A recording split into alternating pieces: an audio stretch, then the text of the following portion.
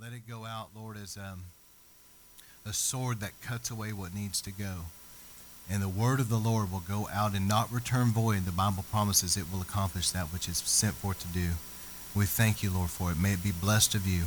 And we bind the evil one that would try to steal the seed or try to hinder. We agree together corporately. We bind that in the name of Jesus. You will not hinder the word of the Lord going forth and accomplishing what God has sent it forth to do. We bind you in Jesus' name. Let it go forth. Lord, we thank you for it. All right, so I'm just going to kind of flow with the Holy Spirit tonight.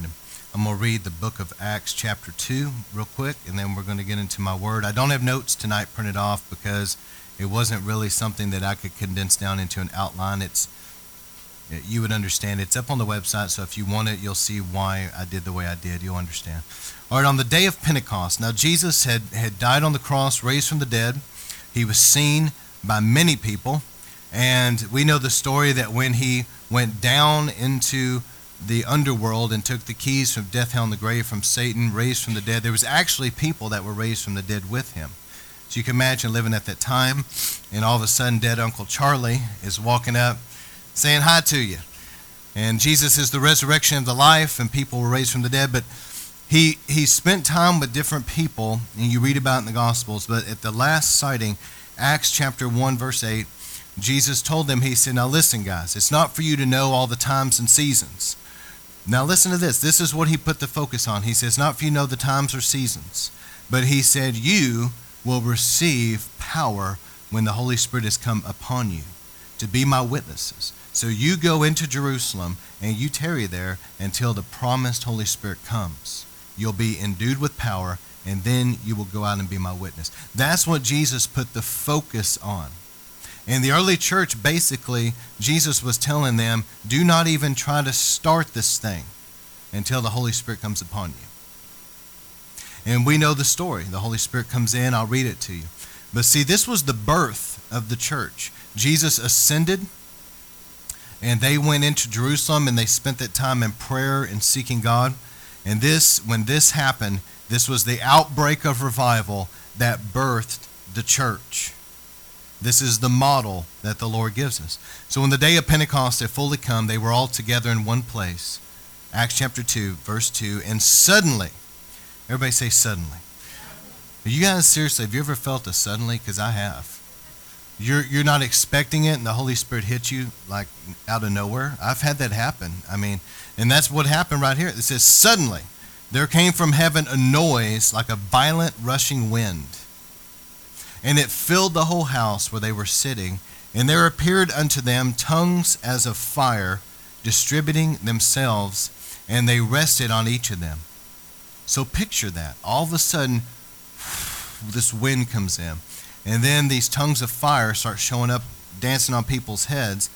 And they all were filled with the Holy Spirit and began to speak in other tongues as the Holy Spirit gave them utterance. How many of you guys have had a Pentecostal experience where you have been baptized in the Holy Spirit and spoken other tongues? I have. How many of you guys? Got a lot of people? If you don't have that, I'll pray for you tonight, and you will, okay? Now there were Jews living in Jerusalem, devout men from every nation under heaven, because there were 3 times a year they were required to go worship the Lord at the temple. And they had already had Pesach, which was Passover, and now they were at Pentecost. And they were there, and when this broke out around the temple area, they saw this. And when the sound occurred, in verse 6, the crowd came together, and they were bewildered because each one of them was hearing someone speak in his own language. And they were amazed and astonished, saying, why are not all these who are speaking Galileans? How is it that we hear them in our own language, to which we were born? And there was Parthians and Medes and Elamites and residents in Mesopotamia, Judea and other places, Pontus, Asia, Egypt, and I'm going to skip all that. Anyways, verse 11, Cretans and Arabs, it says, we hear them in our own tongue speaking the mighty deeds of God. And they all continued in amazement and great perplexity, saying to one another, what does this mean? This was a sign and a wonder. You know, people, we know what healings are, and we know what miracles. Healings, obviously, when somebody is sick and they're healed, but it can be progressive. There's people that we've prayed for that have been touched by God, but they were healed as they went. So healing can happen over days. Miracles are things that defy the laws of nature. Jesus had this loaf of bread, okay? It should have only went so far, but he blessed it, and it distributed out, fed thousands of people. It was supernatural. That's a miracle. But signs and wonders are things that really get people's attention. Are you hearing me? Signs point people to God, and wonders are just that. They make people wonder, what in the world is that right there? Okay? And there were some people there mocking, saying, they are full of wine, they are drunk. There's always going to be the mockers. Don't let them shake you. They don't have a clue. And then Peter gets up, verse 14, taking a stand with the 11, he raised his voice and declared to them, men of Judea and all you who live in Jerusalem, let this be known to you. Give heed to my words. These men are not drunk as you think they are. This is only the third hour of the day. In other words, it's 9 in the morning. Come on, these people aren't drunk. He said, this is what the prophet Joel said in the last days. I will pour out my spirit on all mankind. And your sons and daughters will prophesy. Your old men will see visions. Your young men will see visions. Your old men dream dreams. Even upon my bondservants, both men and women, I will in those days pour forth of my spirit, and they shall prophesy. So we're living in a time of a great outpouring of the Holy Spirit before Jesus comes. The Bible says that we would see that, and we are seeing it in our day. Let me give you a couple prophecies. There was a prophecy back in the 90s that there would be a revival come to America. Now, I'm telling you this because I want you guys to remember this, because things don't happen overnight with God. They take time, okay? There's a prophecy that revival would break out in Pensacola, and that it would burn like a match head. If you ever struck a match, it burns real bright at first. And they said then it would move 50 miles west, and eventually it would shoot up the East Coast, across the nation, shoot up the West Coast. Once it shot the West Coast, he said eventually all of America would be ablaze in the fires of revival. Are y'all hearing me? And so we have a promise in this nation. There's several other prophecies. Now, we know that revival hit in Pensacola in Father's Day 1995 and burned like a match head, okay? I was there for a lot of it. It was amazing, to say the least. And we know that revival has moved 50 miles west with the Bay of the Holy Spirit revival that broke out. And we know that there's revivals that are going on right now all across this nation. There's another completely different revival I've shared with you guys in Pensacola, but God is moving powerfully in this nation. And eventually, all of America will be ablaze in the fires of revival.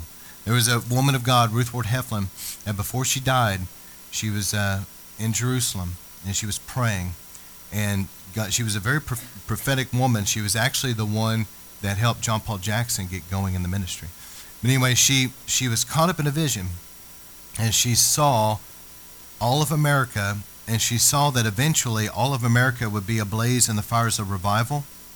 And she saw that there was these platforms, really deep platforms, and ambulances and other people were backing up to these places where God was moving, and people were being carried over to the revivals because there were so many notable miracles going on. Think about that. And people were being healed. And she said there was major news networks that had come out to see the revival and see people getting healed. And she said she was seeing all of America blaze in the fires of revival. And she said this, when the revival is full blaze, it's fully ignited across all of America, she said eventually Dallas would be the hub of that revival. I'm telling you all this to stir your faith tonight for a move of God. There's also a prophecy back during the Azusa Street revival. And Brother Zach has done a tremendous job teaching on these revivals, and it really stirs you, doesn't it, hearing about how God moved.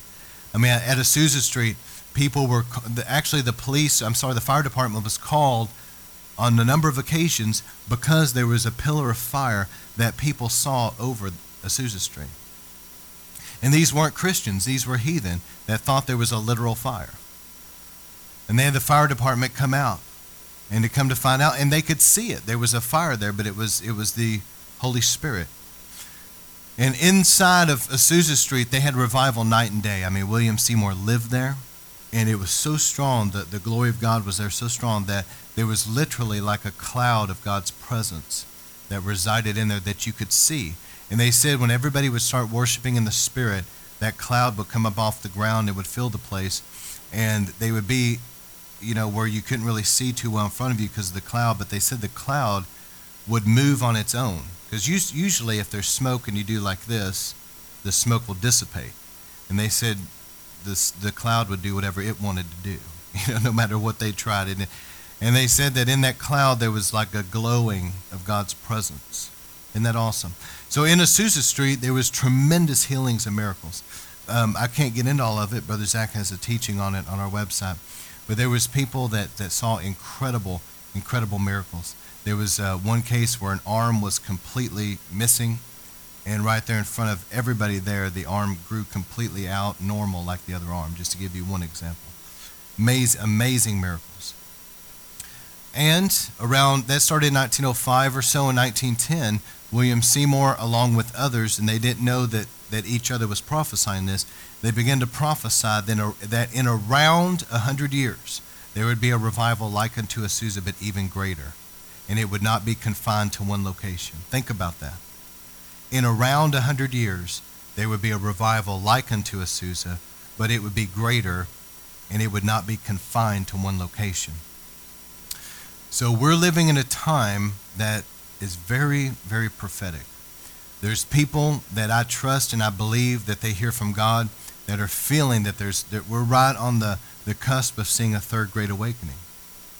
And I think by the time I'm done with this sermon today, you'll understand that you can't go by the way it looks in society, because revivals in times past have broken out when things look the worst. Okay? So you can't go by the way things look in the natural.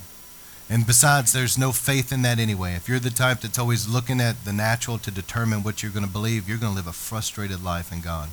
You got to learn how to get your eyes on the Lord and trust Him. But let's open it like this. How many of you in this place have seen with your eyes a powerful miracle of some kind? I have. If you've been around here very long, you've probably seen something. Wave at me. How many of you guys have seen a powerful miracle? There's actually a pretty neat miracle that we have recorded somewhere of Melissa's leg growing out. Yeah, she's famous. She's a YouTube celebrity with that leg growing out. And anyway, but we've seen some miracles here and there. How many of you guys, I'm saying this for a reason, but how many of you have seen with your eyes in person a dead person raised from the dead? I have not seen it in person. I've seen it on video, but I have not seen it in person. Okay? How many of you have seen with your eyes a demon cast out of somebody? Several people. If you've been in River of Life for long at all, you've seen. Okay?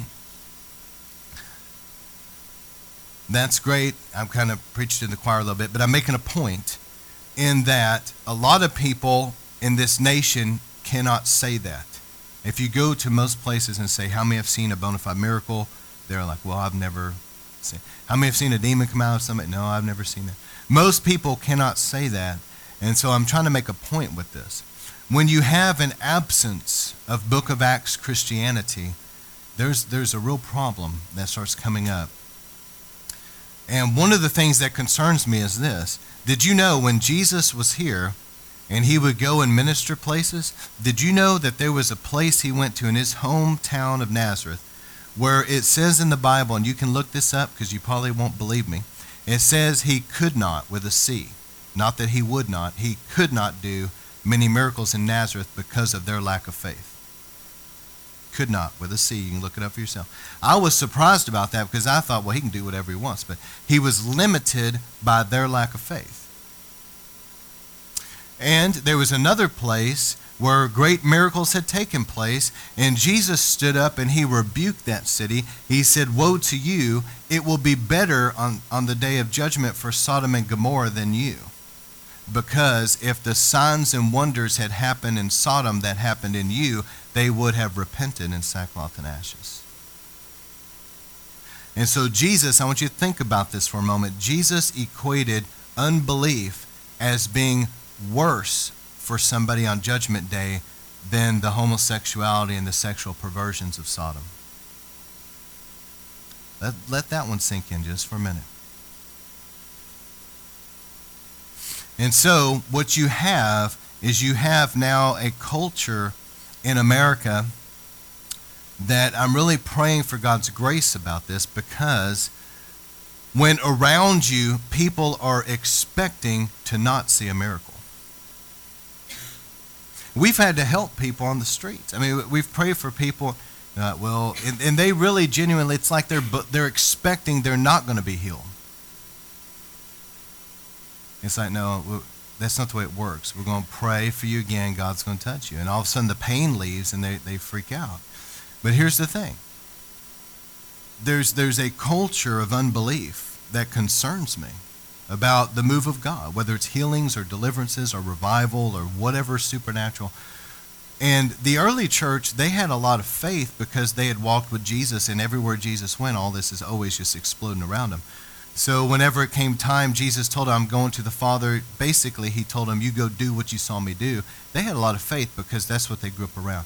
And I have a feeling some of our young people that's grown up around revival will have a lot of faith because that's what they're used to. But by and large, there's a culture out there that does not believe and expect for Book of Acts Christianity. And so I'm praying, and I'd appreciate y'all praying with me about this. I'm really praying and asking for God's grace that he would help us, that river of life, even though there may be a culture around of unbelief, that we would still be able to have the faith, to believe him for Book of Acts Christianity. And so here's what happens. Let me give you a few things. When people have never seen a miracle, their reaction tends to be skeptical. You ever notice that? There's a miracle that broke out. I'll give you one example. In the Bay of the Holy Spirit revival that was quite famous, where Delia Knox was crippled. She was crippled for many years. She was a pastor's wife. And this was very documented because her and her husband would be on TBN and stuff. I mean, everybody knew the woman was hit by a drunk driver. Her spine was severed. She was crippled in her legs. That's just the way it was. It was that way for 20 years. Everybody knew it. And when she stood up and started walking in that revival, everybody knew that that was an amazing miracle because there was no way that was possible in the natural. But yet there were people outside of the revival that were so skeptical. And you just have to wonder, what's it going to take for some people? It's not like it gets a lot louder than that. You understand? I mean, what's it going to take? I think that's why Jesus was angry, and he's, woe to you, Chorazin, woe to you, Bethsaida. It'd be far better on Judgment Day for Sodom and Gomorrah than you. I think there was an anger because all these signs and wonders had broken out, and people did not believe. They didn't repent. I'm concerned for some people out there. They're so skeptical about the move of God. Well, is it really real? I think all that's fake. I think it's a bunch of nonsense. There's a difference between having questions about something. That's okay. But there's a big difference between having questions rather than the flip side would be having like a hardened unbelief within you.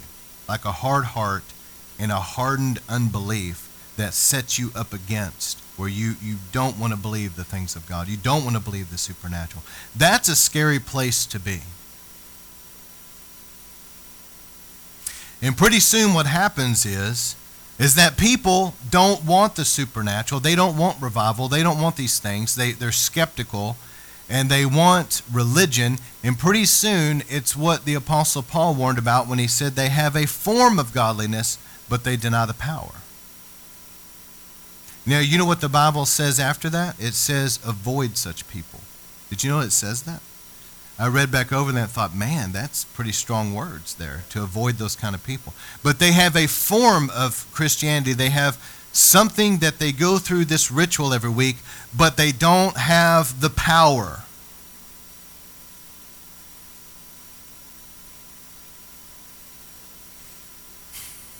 And I feel for some of the people there because, of course, they have a hard time believing because even their leadership doesn't believe.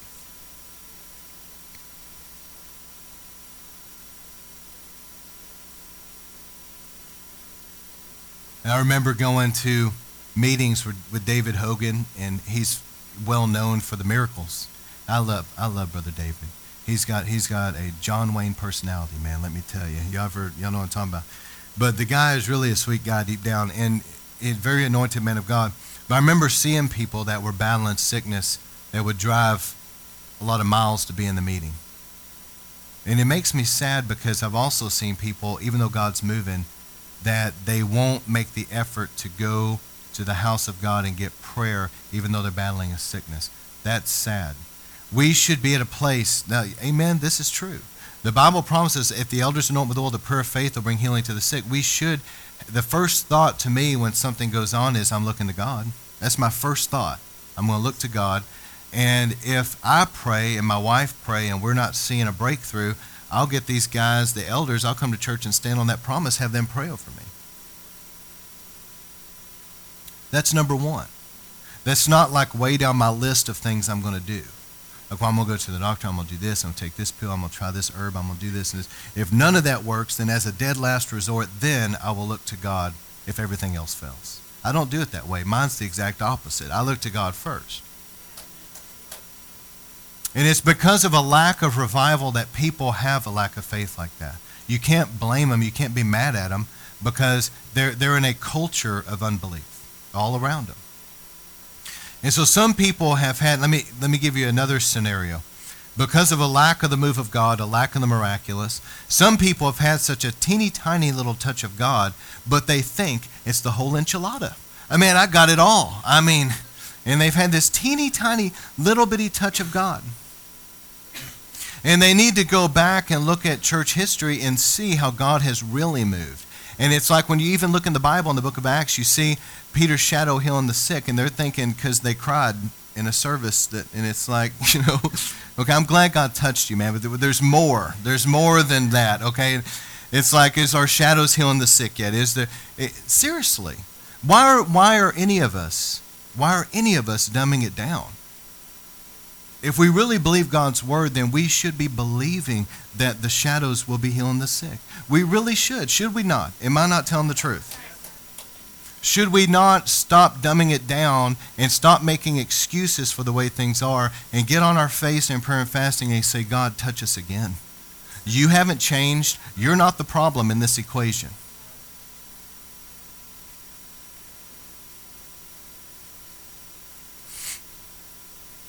The third point I want to make is this. When the acts of God, the supernatural move of God, becomes just a memory, it will cause a lack of the fear of God. Have you noticed that? My mother was just telling me about talking to different people in her benevolence ministry, Touching Hearts, and she's talked to the Methodist. And those that are older, can tell you, I believe that, it might have been my dad telling me, but somebody was telling me that the older Methodist, that they would talk about the revival, the move of God that was going on in their church. There was a time when the Methodist Church, not that long ago, back in the 50s, things like that, where they had Holy Spirit revival. And really, their denomination was originally birthed in the fires of revival with Wesley, and you guys know all this. All right, so what happened? It became a memory. They talk about it, but it's something that was and not is. God doesn't operate like that. God is an all-consuming fire. How many knows that God being an all-consuming fire, it's not like God's fire just dies one day. If the fire of God goes out, it's not because God has a fire problem. Okay? It's because we have allowed the fire to go out.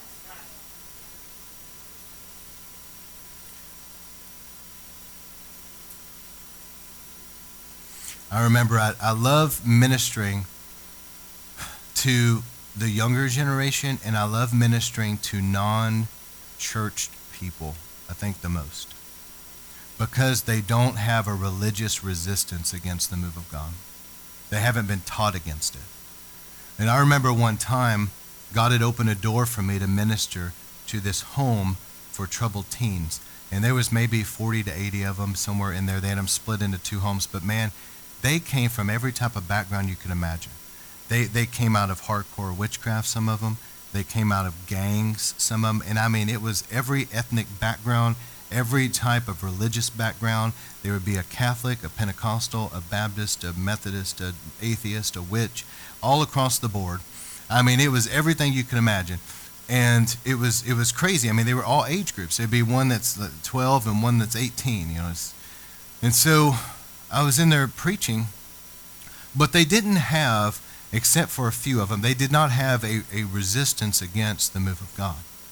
And as I preached the word, the Holy Spirit would come. They would come down and get saved and cry, and God was really touching them. And then we just started praying for people and encouraging them to just receive by faith. And they weren't taught against it. And I would read it out of the Bible, and they just simply just believed it. What would it be like if the whole church could be childlike and just read the Bible and just believe what it says? And they did. They were young, and they just simply believed. And so the power of God would explode in that place. Because of that reason, they were humble, and they just believed. And I could tell you story after story of young people that have no Pentecostal background whatsoever, that were thrown in the air speaking in tongues, demons coming out of some people. I have a funny story, I'll tell you about that. But there was another one that major healings. I mean, stuff, incurable diseases, things that they would come back to me and crying that they were totally healed. And it was because they just simply believed. I remember this one time, it was a funny story because of the other people. But anyway, I was praying for people, and they were getting hit by the power of God's touching people. And I get to this girl, and I could feel the resistance. I knew something was spiritually off. And I was praying for her, and she took out running out of the room. It was a demon. Anyway, so they brought her back, and I went back. This time I was like, in Jesus' name, I break it. And she just flying back and was manifest this demon. And I had all these people around me, And I was, all right, let's drive this thing out. All right, I'm ready to go. And all of a sudden, it was like, you guys ever seen those Westerns where, you hear, it's really quiet, and there's like this tumbleweed that comes, and you hear like the noise, and all of a sudden you realize I'm by myself. I was sitting there I'm like, where'd everybody go? And I turned around, and everybody had went to the back, and they were all standing there watching. What's Brother Scott going to do? I was like, y'all are supposed to be helping me with this, standing with me in faith. But the demons came out, amen, and because Jesus is more powerful than the devil. I heard Bill Schneblin made me laugh the other day. He's got a ministry where he was deeply involved in the occult, really, really deep, more than anybody I've ever heard of. And now he's a Christian preacher, praise God. It's a really cool testimony, but he was saying, he just made this statement. He said, he said, there really have been several people that have tried to kill me. But he said, the problem is that my daddy can beat up their daddy. Yeah. All right, so let's get back to revival. Yep. Yeah, I like that. All right, so the closest biblical word that we have for revival is chaya. Okay, that's how you say it in the Hebrew. It's C-H-A-Y-A-H, chaya. And it's the Hebrew word meaning to live. Now listen to this description. To live, to make alive, to nourish up, to preserve, to quicken, to recover, to repair, to restore, to be whole. But it implies like dead, now made alive. All right, it was translated keep alive and preserve 9 times, and I could read all this. It's in the notes. To save, to restore, to recover, to repair.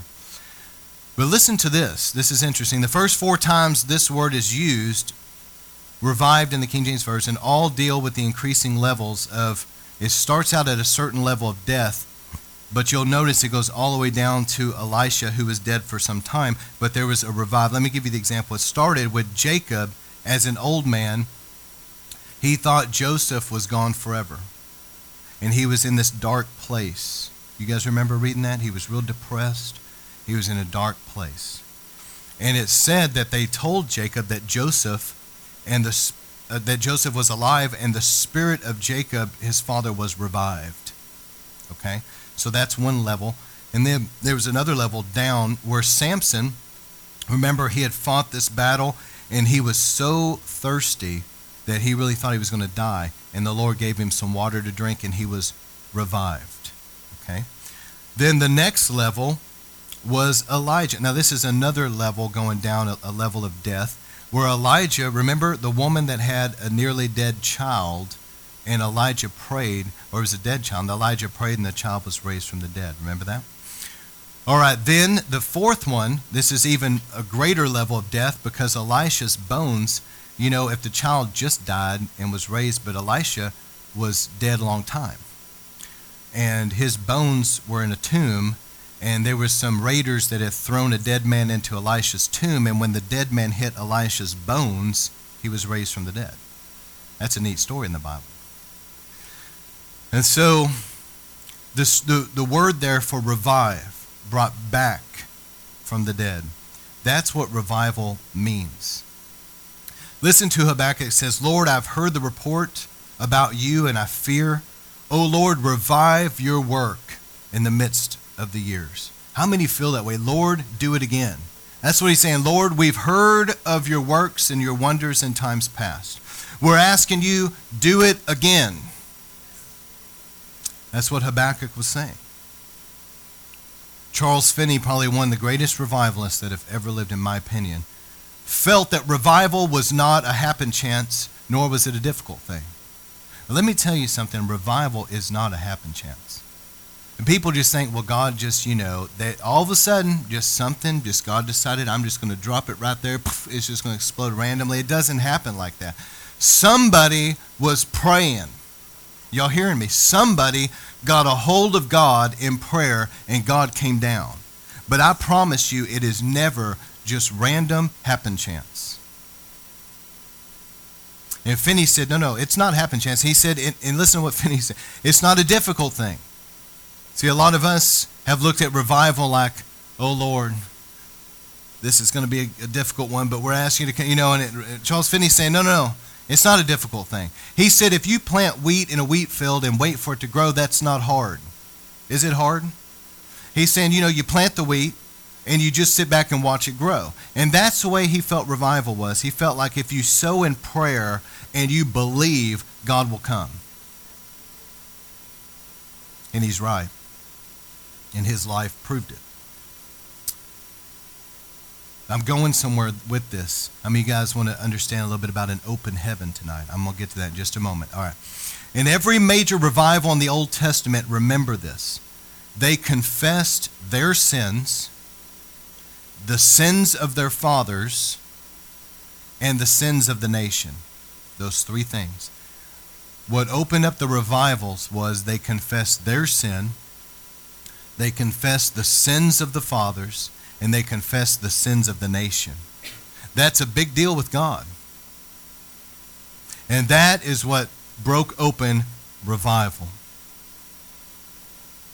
Dr. Wilbur Smith notes 7 outstanding revivals in the Old Testament. There was Jacob's household. There was a revival that took place under King Asa, or in Jehoash and Hezekiah and several others, Josiah. I've got all these notes here. I'll put them up. But there were 7 major revivals that broke out in the Old Testament. But Smith summarized these 9 characteristics. Listen to this. Number 1, this should encourage you. They occurred in a day of deep moral darkness and national depression.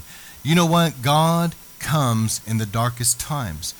Grace abounds where sin abounds. Remember, grace much more abounds. And I'm telling you, people look at something like America and say, well, it's in some ways it's at an all-time low, but that is just exactly in history when God shows up with his great power and changes things.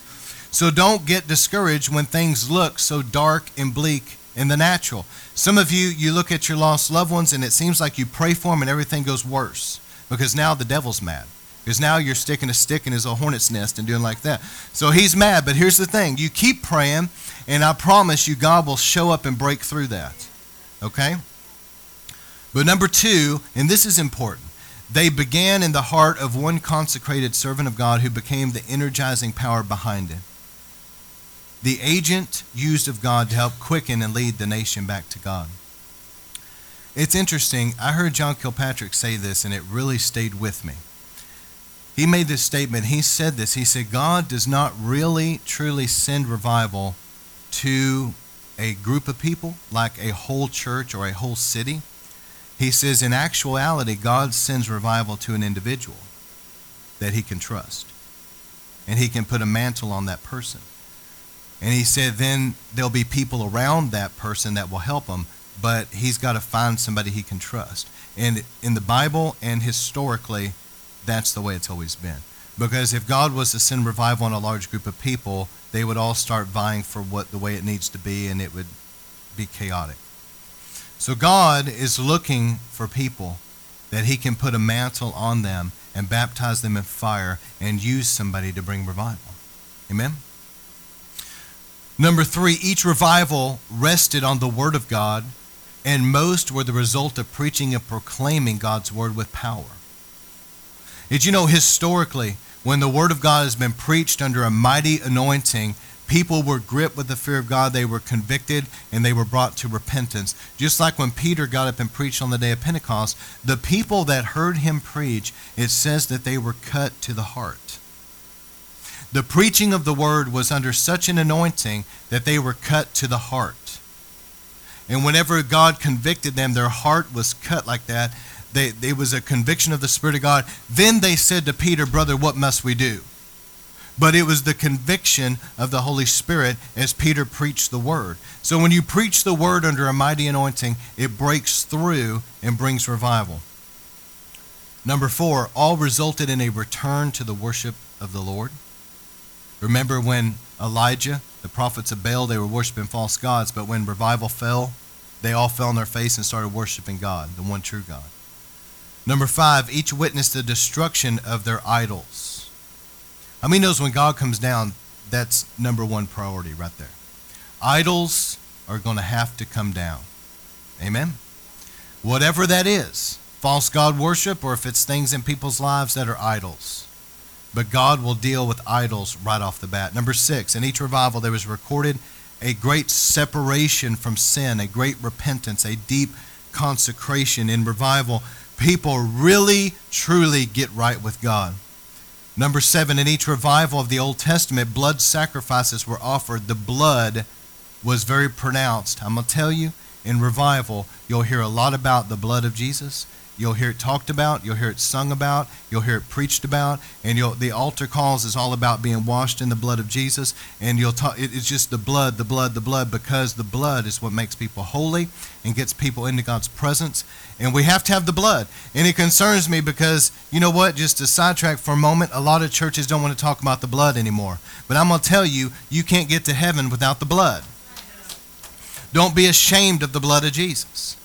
But the blood has a lot to do with revival. Number 8, almost all recorded revivals show a restoration of great joy and gladness. People went from a dark place to a joyful place. And number 9, after revival, it was followed by a period of great national prosperity as God's blessings were poured out. Isn't that awesome? So once revival truly takes place, the people in that area will never be the same. They just won't be, because heaven came down and shook that region. They just won't be the same. But what concerns me, and this is what I see in America, I was reading the book of Judges, and it said that there was a time, we know Moses died and Joshua took over, but Joshua and those that were with him in leadership eventually died.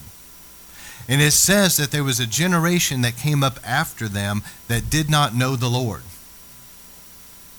And they did what was right in their own eyes. And that's what I see right now in America, is that there was a generation of the past that saw a great move of God, but there's a generation coming up that does not know the Lord and does not know about these things, and they're doing what's right in their own eyes. Think about that for a minute. Doing what's right in your own eyes. Everybody's just doing their own thing and saying that it's righteousness right with God.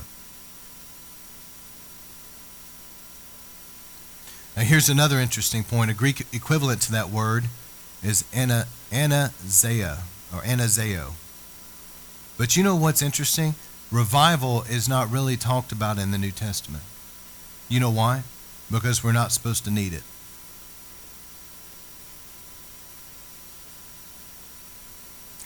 When the book of Acts ended, it didn't end.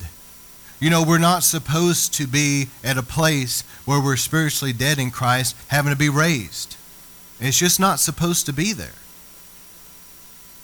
And so we have to look a lot of times at the Old Testament to draw revelation about these things. Bottom line is, when true revival breaks out, it is a raising back to life and a restoration of what is lost. God brings life back to the church. So here's the question: what brings revival? Jonathan Edwards' son-in-law, David Brainerd, was dying. He had a terminal illness. And he prayed in the snow until it melted around him, and it was stained by his own blood, because he was very sick. But he was in deep intercession for the Indians. Before he died, though, he lived to see the move of God. And he described the revival that broke out because of his prayers. He prayed and he cried out to God earnestly, and God came down. And this is what he wrote as God poured out his Spirit among the Indians. The power of God seemed to descend on the assembly like a rushing mighty wind. Where have we heard that before? When with an astonishing energy bore down all before it. I stood amazed at the influence that seized the whole audience, almost universally, and could compare it to nothing more than an irresistible force of a mighty torrent. Almost all persons of all ages were bowed down with concern together, and scarce one of them able to withstand the shock of the astonishing operation. In other words, God's power came down in that place. So here's what brings revival. People say, what brings revival? Prayer. But I'm not talking about the type of prayer that you probably think as soon as I say that.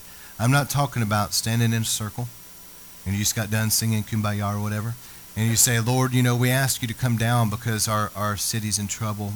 I'm not talking about that type of prayer. The Bible talks about the effectual, fervent prayer of a righteous man.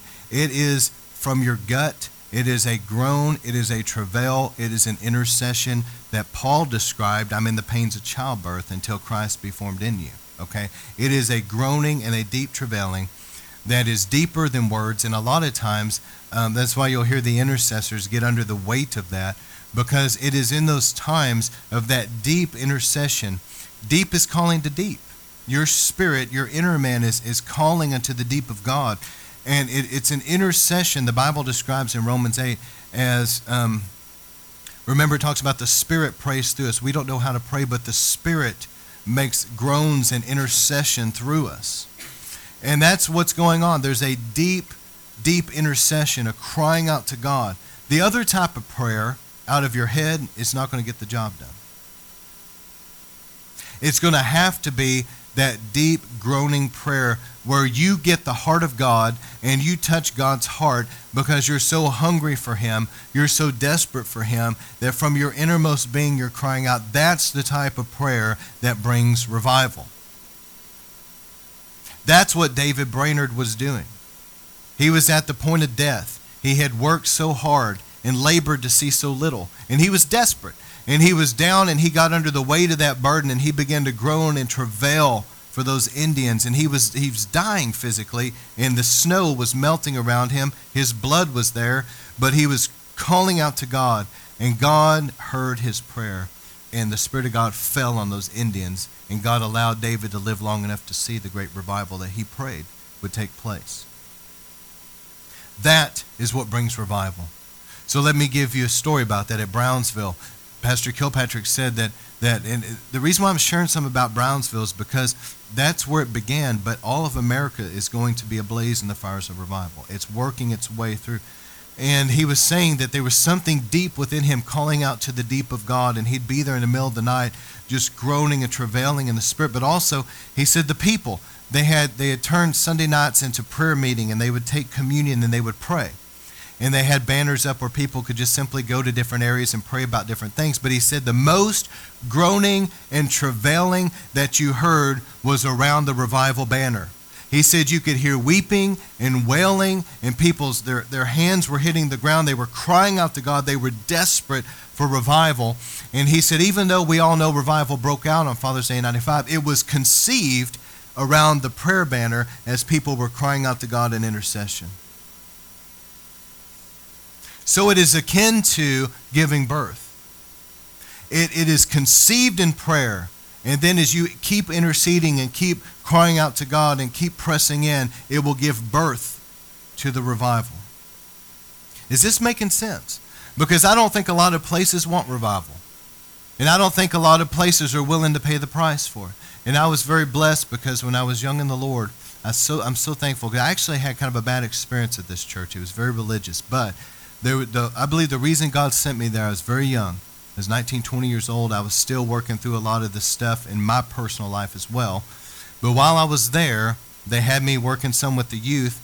But there was these two elderly women that, for whatever reason, I felt a connection, and they would spend a lot of time with me in prayer. I mean, when I'm talking a lot of time, I spent a lot of time up there in prayer. God put a hunger in me for the move of God. And they would come up there and pray, and I would see them pray a lot like my daughter prays, and Sarah and others that are intercessors. And I would see them really get under the weight, and they would intercede and travail in the Spirit. There was wailing in the Spirit.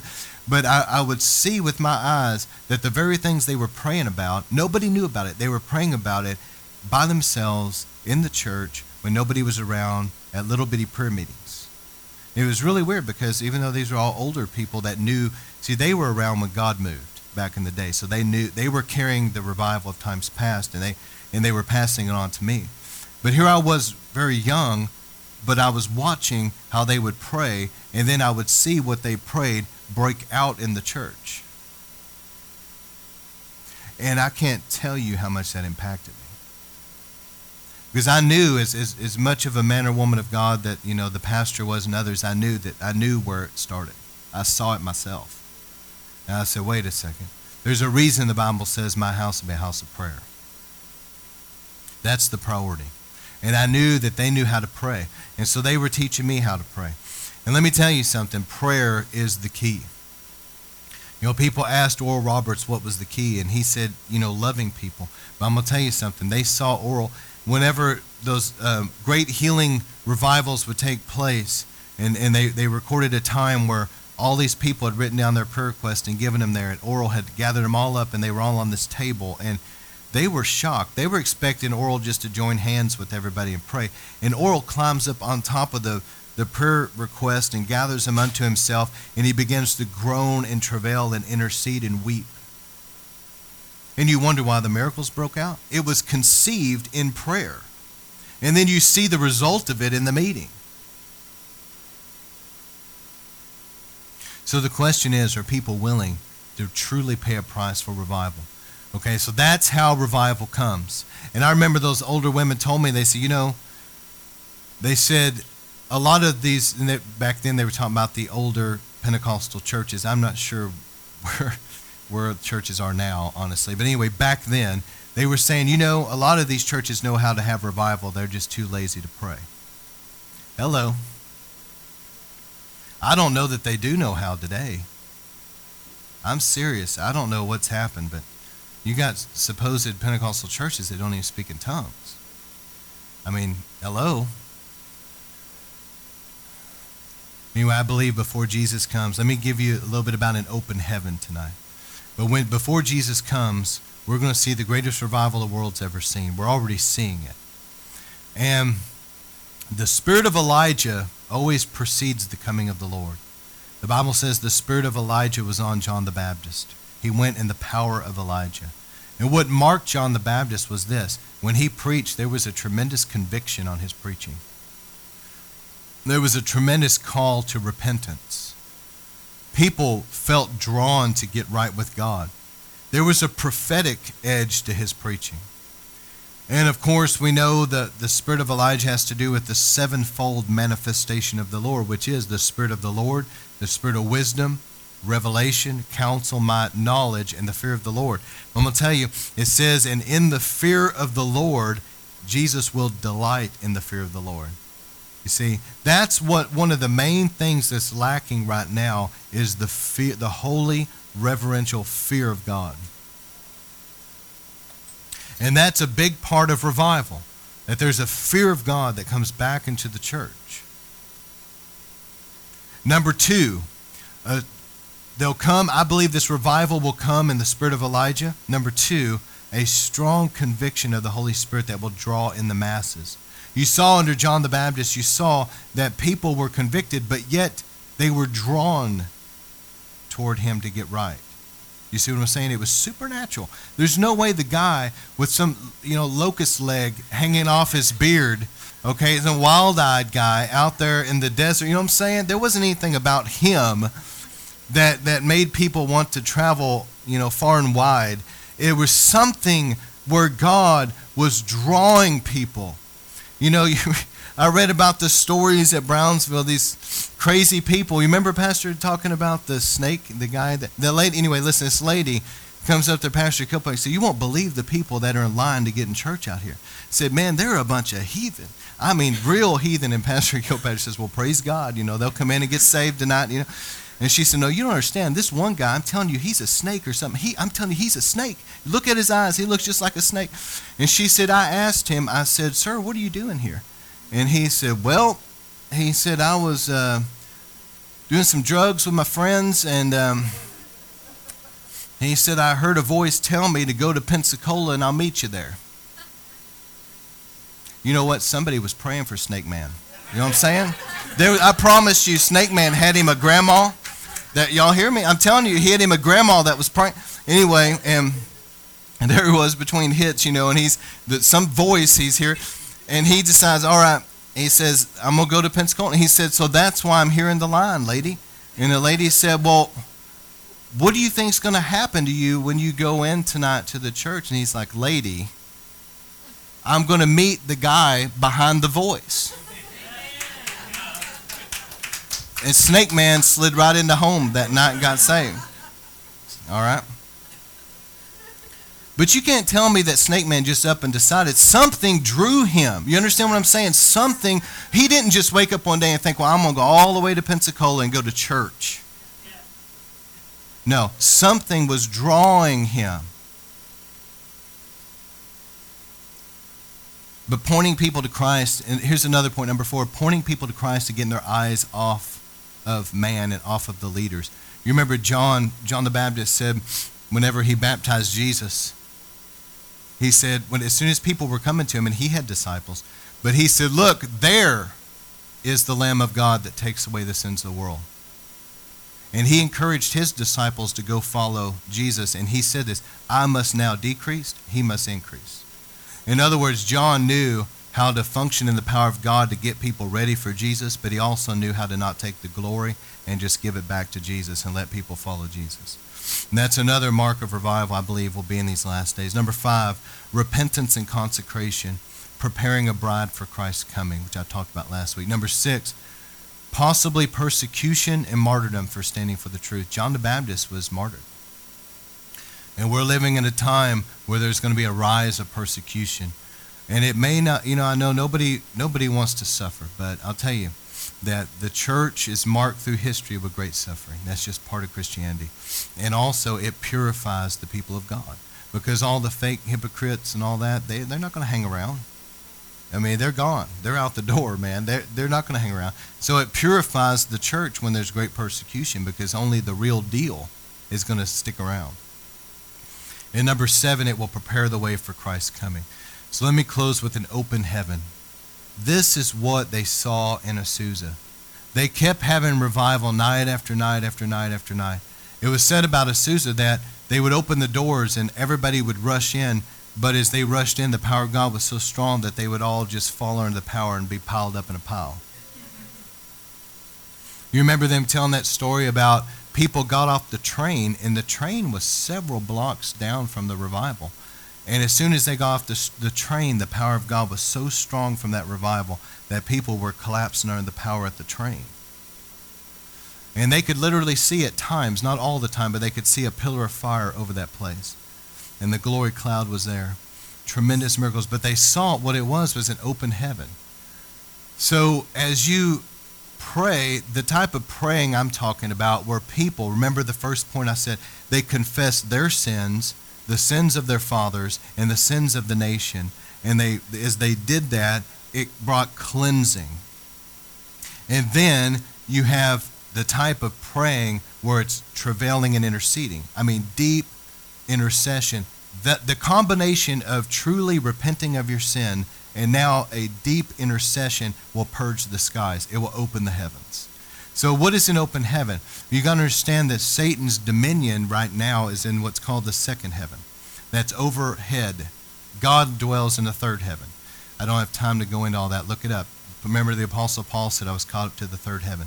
But anyway, in the second heaven area, between us and God, Satan tries to put principalities and powers, wickedness in the heavenlies, that there's a warfare going on. But when a group of people will really, truly repent of their sin, I mean, really get real with God. Lord, and it's deep, I'm serious, I really want to be cleansed and made holy before you. And they confess the sins of their ancestors, and they confess the sins of the region. And then they begin to travail and intercede. Satan's kingdom cannot stay over that. It parts the sky overhead. And it will create an open heaven over a region. And where there's an open heaven, there's no hindrance, there's no resistance. The presence of God will come down in an awesome way.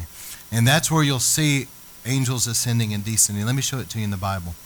Jacob, he left Beersheba. This is Genesis 28, verse 10. And he came to a certain place and stayed there overnight, because the sun was to set. Taking one of the stones of the place, he put it under his head as a pillow. I always make a joke there because Jacob was a true outdoorsman. Okay, he slept with a pillow as a rock. So I mean that's pretty rugged right there. Anyway, and he dreamed that there was a ladder set up on the earth, and the top of it reached to the heaven, and there were angels of God ascending and descending on it. And behold, the Lord stood over and beside him and said, I am the Lord, the God of Abraham your father, and the God of Isaac, and I will give to you and your descendants the land on which you're lying, and your offspring will be countless. And then skip down to verse 16. And Jacob awoke from his sleep and said, surely the Lord is in this place, and I did not even know it. He was afraid and said, how to be feared and revered is this place. This is none other than the house of God and a gateway to heaven. But see, I didn't get to is this. Abraham had went through there previously and had built an altar to God there. And so Abraham had prayed there. There was blood that was applied there. And so, yeah, there was an open heaven there. And Jacob didn't mean to, but he stumbled upon a place that his grandfather had already prayed, and there was an open heaven there. Let me show you two more. Jesus said to Nathanael, I saw you under the tree. Remember that? And Nathanael said, how do you know me? But he said this. He said, John 1, verse 51, very truly I tell you, Nathanael, you will see heaven open and the angels of God ascending and descending on the Son of Man. Jesus walked under an open heaven, and there was angels ascending and descending, just like I read about on Jacob's ladder. Okay? And then the last example, Deuteronomy 28, verse 12, the Lord said, if you will obey my word, that was the whole point of Deuteronomy 28, if you will obey my word, I will bless you. In verse 12, one of the blessings, he said, the Lord will open to you his good treasury, the heavens. He'll give you an open heaven to send rain on your land and seas and bless all the works of your hands, and you will lend to nations and borrow from none. And then verse 23, if you disobey my word, in other words, you're living in sin. Now this is rough, right? He said, the heaven which is over your head will be bronze, and the earth that is under you will be iron, and the Lord will make the rain of the land to be like powder and dust. That's the opposite of revival right there. Where you have a bronze heaven, that's where it's difficult to pray. There's places that have a bronze heaven. It's oppressed. I've been in churches where it's oppressed. It's hard to pray. It's hard to worship. It's hard to feel God's presence. And not only is the heavens brass, but the earth is iron, because they go out to do stuff for the Lord, and it's spiritually unfruitful and dead. And it's like there's no longer rain coming down. It's just dry powder and dust. It's sterile.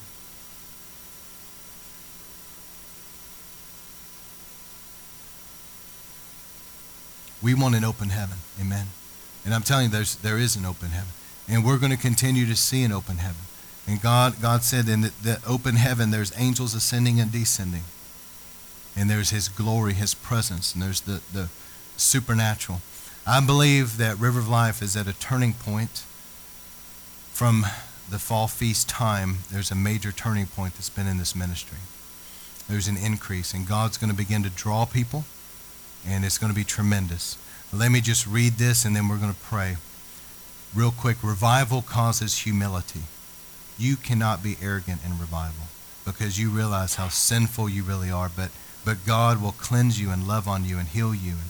And number two, it's absolutely supernatural and God glorifying. Man will be brought down, but God will truly be glorified in revival because it's not man's personality. You know, it's like John the Baptist and that wild-eyed guy out in the woods. I mean, it was never him. It was God through him. You know what I'm saying? And people aren't going to just talk about like, oh, wow, so-and-so. No, they're going to talk about what God did. God came down. And then the next one is revival is spontaneous. You cannot control revival.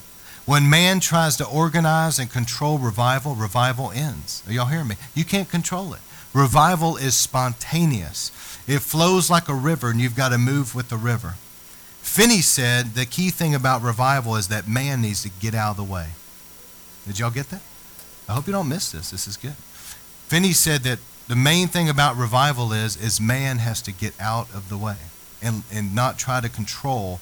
God comes down, let God do what he wants to do, the way he wants to do it, and just cooperate with him. Don't try to control it. During revival, there's always religious stumbling blocks, though. People want God to pour out his Spirit, but they don't realize what they're asking for. You know, I love my Baptist brothers and sisters. I have nothing negative to say, but I'm just saying they're praying for revival. They have no idea what they're praying for. They think that means that people are just going to come down to the altar and shed a little tear and pray a sinner's prayer and then go home. No. That's kind of like the difference between a little smart car driving down the road and a locomotive coming blasting through here and blowing. Okay, they're thinking revival is going to be their little Volkswagen Bug coming across there that we can control, we can maintain. No. When God shows up in true revival, it's going to be a freight train that's going to blow the walls out. Okay, and the stumbling block many times though is that They prayed for revival, but then all of a sudden people are speaking in tongues. People are crying. People are shaking. People are falling. People being thrown in the air. All this crazy stuff's going on. People seeing angels and having dreams. It's like, what's going on? You know, and it's God coming down is what's going on. And you can't control it. So don't let the manifestations get in the way of you receiving from God. Another characteristic is the overwhelming revelation of God's holiness. You really understand how holy God really is and how sinful man really is. In revival, there is a life-transforming effect that people may have been praying for a breakthrough for 15, 20 years, and when revival is really, truly going on, they'll get their breakthrough. You see what I'm saying? Because you're coming into a place where God is at work, and it's supernatural.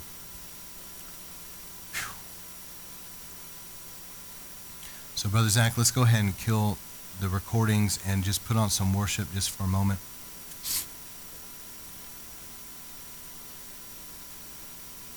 Feel the water stirring tonight.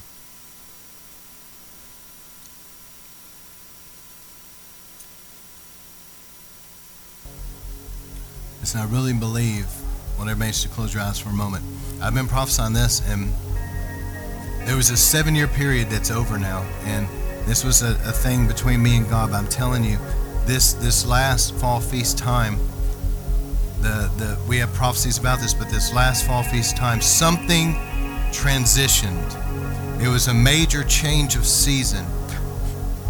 Things were one way for 7 years or so, and now things are going to completely be a different way. And God there's this church plant, but it's not really a normal church. It's not a normal church plant. It's called to be a revival and a move of God. And there's going to be other revivals too. But there's recently, Tuesday night in particular, there was some kind of a mantling that has come down. And there's God's going to start drawing people. I'm telling you, he's going to begin to draw people that are really hungry for revival in this region. And what's going to happen next? I'm just telling you, I'm prophesying. God's going to draw in some people that will be really good, solid Christian people that are faithful in attendance, that are good tithers, that are really, really good Christian people. They love the Lord. He's going to draw them in, and they're going to help build the house. You know, as soon as we gain some more people like that, we're going to get a bigger place over here. This will probably become Children's Church, and we're going to really go after souls, and we're going to go after revival. I'm telling you, I don't want church as usual. I've already told the Lord, and he believe me, he wants the same thing. He don't want church as usual. I want God to come down, and I want to see Book of Acts Christianity, and that's it. And I've given my life to that because we don't even know how much longer we have with end time events going on like they are. I mean, the Lord could come soon. The time is short. God is doing a quick work, and I want to give my life to seeing what the early church saw with a supernatural harvest, where God comes down and people are drawn in.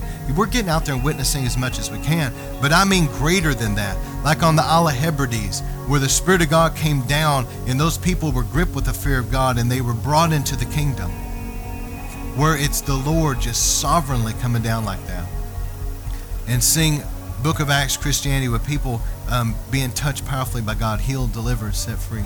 And we're seeing those things, but we're seeing the beginning of what's going to be a great outpouring. We're seeing the beginning raindrops right now. Just the beginning. And there's a drawing. There's some people out there that were touched maybe back in the 90s, and they've been really desperate for revival, and they're kind of frustrated because things are not where they need to be in Dallas. But God is going to start drawing them. And I find it kind of odd to me. I've talked to my wife that we have people that are so faithful to this church that live, you know, in Illinois, for example, and Karen who lives in Austin, and people in this church like Zach and Wendy that live all the way in Grapevine. And it's like, it's bizarre to me because it's been like there's this drawing in the Spirit that's so strong. We even had last week a precious couple. They were so sweet, come all the way from Oklahoma. And I thought, well, maybe they came for some other. No, they came to come to church. That's the only reason they came, was to come to church. And it's like there's a drawing in the Spirit, the power of God. People are hungry, and they're crying out. And so God has had this thing in a preparation mode, but it's about to change. And last night, you know, Tuesday night, I'm telling you, I felt something just come down in this place, new and fresh. And so Friday, we had our first service with that. And man, it was powerful. Just broke things open. And Brianna was telling me she felt something different, like a different anointing. So if you're hungry tonight, you came in this place. Well, first off, if you need healing or deliverance, we want to pray with you. But I'm going to tell you, I'm hungry for more of the Lord. If you're hungry tonight for a fresh anointing, you want just to be filled with the Spirit of God tonight, just a fresh touch, we want to pray for you. But if God does put you down on his operating table, okay, on the floor, just hang out there with Jesus for a little bit. People in America are always in such a big hurry. You ever notice that? Just hang out with Jesus for a little bit. He put you down there, okay, just relax and let him do a work in you. Let him, you know, whether it's a cleansing, a healing, or an infilling, or a freedom, whatever he's wanting to do in you, just hang out there till he does it. You know, some people get blasted on the ground and they pop right back up, you know, and it's like, I think you're kind of missing something here, guys. Just hang out, you know. But anyway, Lord, I feel tonight there's healing and there's freedom right now. There's some people here that may need a touch in the way of healing. You may need a deliverance of something. Something is here right now for that. So if that's you tonight, I want to pray for you. I'm going to get some of my altar workers to help me as well, so Pastor Stephen and Brianna can help pray for the younger people tonight. But if you need a fresh touch, we want to pray for you. If you're hungry for more of God, it's been a while since God has really poured out his Spirit. Get in on this tonight. All right? So let's do that. Lord, pour out your Spirit. Bring breakthroughs tonight in Jesus' name. Release it. We're hungry tonight. We need more of you. Let it come in Jesus' mighty name. All right, so let's stand, and if y'all would, please, some of you guys know how to do this, Fernando and you guys, if y'all could move the chairs real quick. And my wife and others, if you could help get ready to pray for people with me. Yeah, if you want to dim the lights, that's fine. And we're just going to go after prayer tonight. Just get a fresh touch from the Lord. Let it come, Lord. We're hungry.